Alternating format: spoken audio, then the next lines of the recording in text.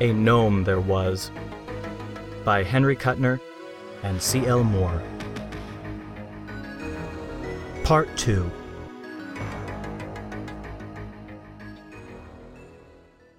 Crockett shut his eyes, again convinced that his lungs were laboring for breath. "I'm dying," he said. "I can't breathe." A contemptuous voice said, "I hope you don't think you're breathing air." "I'm not." Crockett didn't finish the sentence. His eyes popped again. He was hearing things. He heard it again. "You're a singularly lousy specimen of gnome," the voice said. "But under Nid's law, we can't pick and choose. Still, you won't be put to digging hard metals, I can see that. Anthracite's about your speed. What are you staring at? You're very much uglier than I am." Crockett, endeavoring to lick his dry lips, was horrified to discover the end of his moist tongue dragging limply over his eyes. He whipped it back with a loud smacking noise and managed to sit up. Then he remained perfectly motionless, staring. The head had reappeared. This time there was a body under it. "I'm Groo-ma-Groo," said the head chattily. "You'll be given a gnomic name, of course, unless your own is guttural enough. What is it?" "Crockett," the man responded in a stunned, automatic manner. "Hey?" "Crockett." "Stop making noises like a frog and, oh, I see. Crockett. Fair enough. Now, get up and follow me or I'll kick the pants off you." But Crockett did not immediately rise. He was watching Groo-ma-Groo, obviously a gnome. Short, squat, and stunted, the being's figure resembled a bulging little barrel, topped by an inverted turnip. The hair grew up thickly to a peak, the root, as it were. In the turnip face was a loose immense slit of a mouth, a button of a nose, and two very large eyes. "Get up," Groo-ma-Groo said. This time Crockett obeyed, but the effort exhausted him completely. If he moved again, he thought he would go mad. It would be just as well. Gnomes. Groo-ma-Groo planted a large splay foot where it would do the most good, and Crockett described an arc which ended at a jagged boulder fallen from the roof. "Get up," the gnome said with gratuitous bad temper, "or I'll kick you again. It's bad enough to have an outlying prospect patrol where I might run into a man any time without... Up, or... Crockett got up. Groo-ma-Groo took his arm and impelled him into the depths of the tunnel. "Well, you're a gnome now," he said. "It's the Nid law.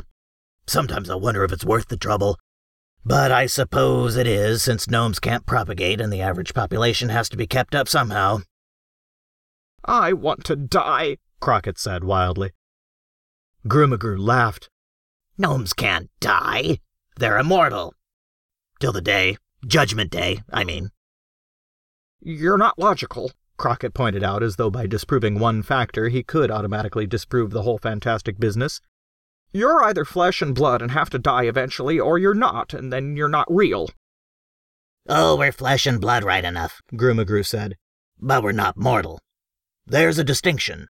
Not that I've anything against some mortals," he hastened to explain. "Bats, now, and owls, they're fine. But men," he shuddered. "No gnome can stand the sight of a man." Crockett clutched at a straw. "I'm a man?" "You were, you mean," Groo said. "Not a very good specimen either for my ore. But you're a gnome now. It's the Nid law." "You keep talking about the Nid law," Crockett complained. "Of course you don't understand," said Groo-ma-Groo in a patronizing fashion. "It's this way. Back in ancient times, it was decreed that if any humans got lost in Under-Earth, a tithe of them would be transformed into gnomes. The first gnome emperor, Podrang III, arranged that. He saw that fairies could kidnap human children and keep them, and spoke to the authorities about it. Said it was unfair.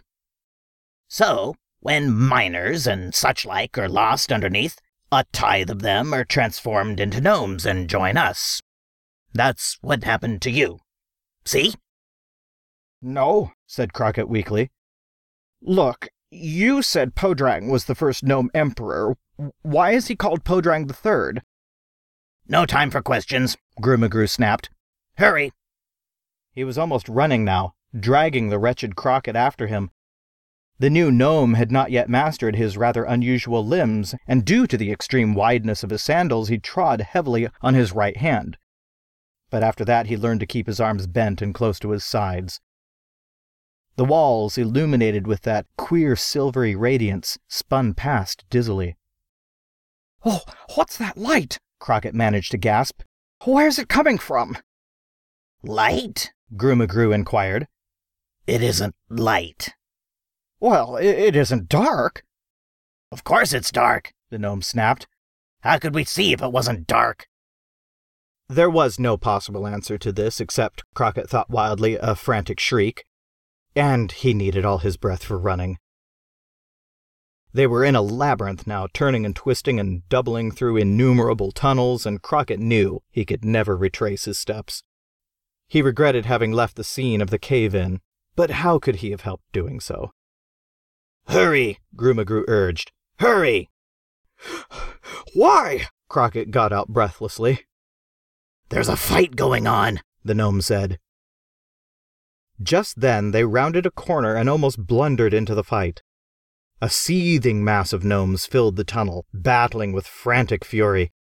Red and blue pants and tunics moved in swift patchwork frenzy. Turnip heads popped up and down vigorously. It was apparently a free-for-all. See? Grue gloated. A fight. I could smell it 6 tunnels away. Oh, a beauty! He ducked as a malicious-looking little gnome sprang out of the huddle to seize a rock and hurl it with vicious accuracy. The missile missed its mark, and Grue, neglecting his captive, immediately hurled himself upon the little gnome, bore him down on the cave floor, and began to beat his head against it. Both parties shrieked at the tops of their voices, which were lost in the deafening din that resounded through the tunnel. Oh, my, Crockett said weakly. He stood staring, which was a mistake. A very large gnome emerged from the pile, seized Crockett by the feet, and threw him away. The terrified, inadvertent projectile sailed through the tunnel to crash heavily into something which said, "Woof, woof." There was a tangle of malformed arms and legs. Crockett arose to find that he had downed a vicious-looking gnome with flaming red hair and 4 large diamond buttons on his tunic. This repulsive creature lay motionless, out for the count.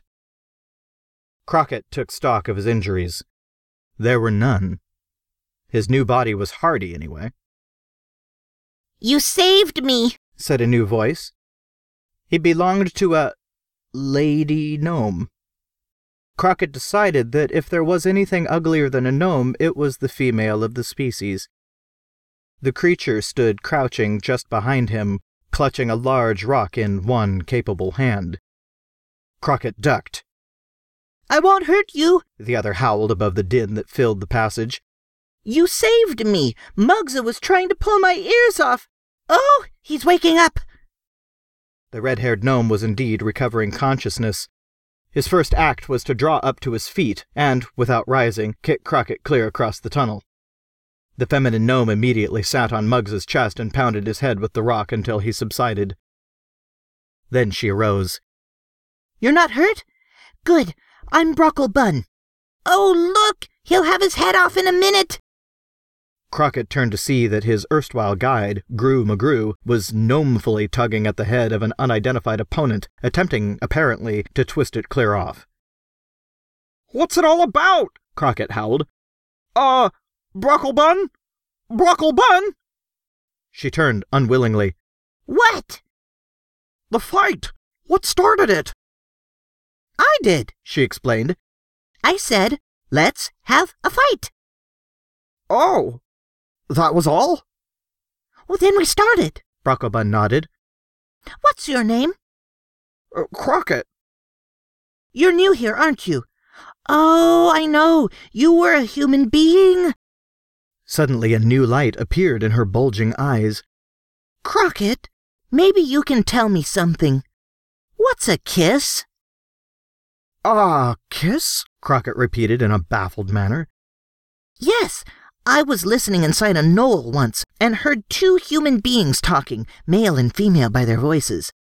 I didn't dare look at them, of course, but the man asked the woman for a kiss. Oh, Crockett said rather blankly. He asked for a kiss, eh? And then there was a smacking noise and the woman said that it was wonderful. I've wondered ever since, because if any gnome asked me for a kiss, I wouldn't know what he meant. Gnomes don't kiss? Crockett asked in a perfunctory way. Gnomes dig, said Brocklebun. And we eat. I like to eat. Is a kiss like mud soup? Well, not exactly. Somehow Crockett managed to explain the mechanics of osculation.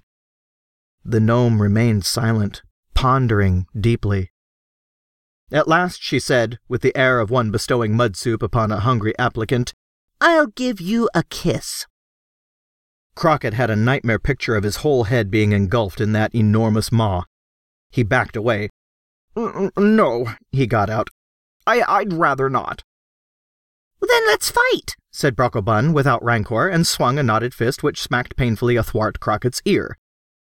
Oh, no, she said regretfully, turning away. The fight's over. It wasn't very long, was it? Crockett, rubbing his mangled ear, saw that in every direction gnomes were picking themselves up and hurrying off about their business. They seemed to have forgotten all about the recent conflict. The tunnel was once more silent, save for the pad-patting of gnomes' feet on the rock. Gru McGrew came over, grinning happily. "Oh, Brocklebun," he greeted. "A good fight. Who's this?" He looked down at the prostrate body of Mugza, the red-haired gnome. Mugza, said Brocklebun. He's still out. Let's kick him. They proceeded to do it with vast enthusiasm while Crockett watched and decided never to allow himself to be knocked unconscious. It definitely wasn't safe. At last, however, Gru McGrew tired of the sport and took Crockett by the arm again. "Come along," he said. And they sauntered along the tunnel, leaving Brocklebun jumping up and down on the senseless Mugza's stomach.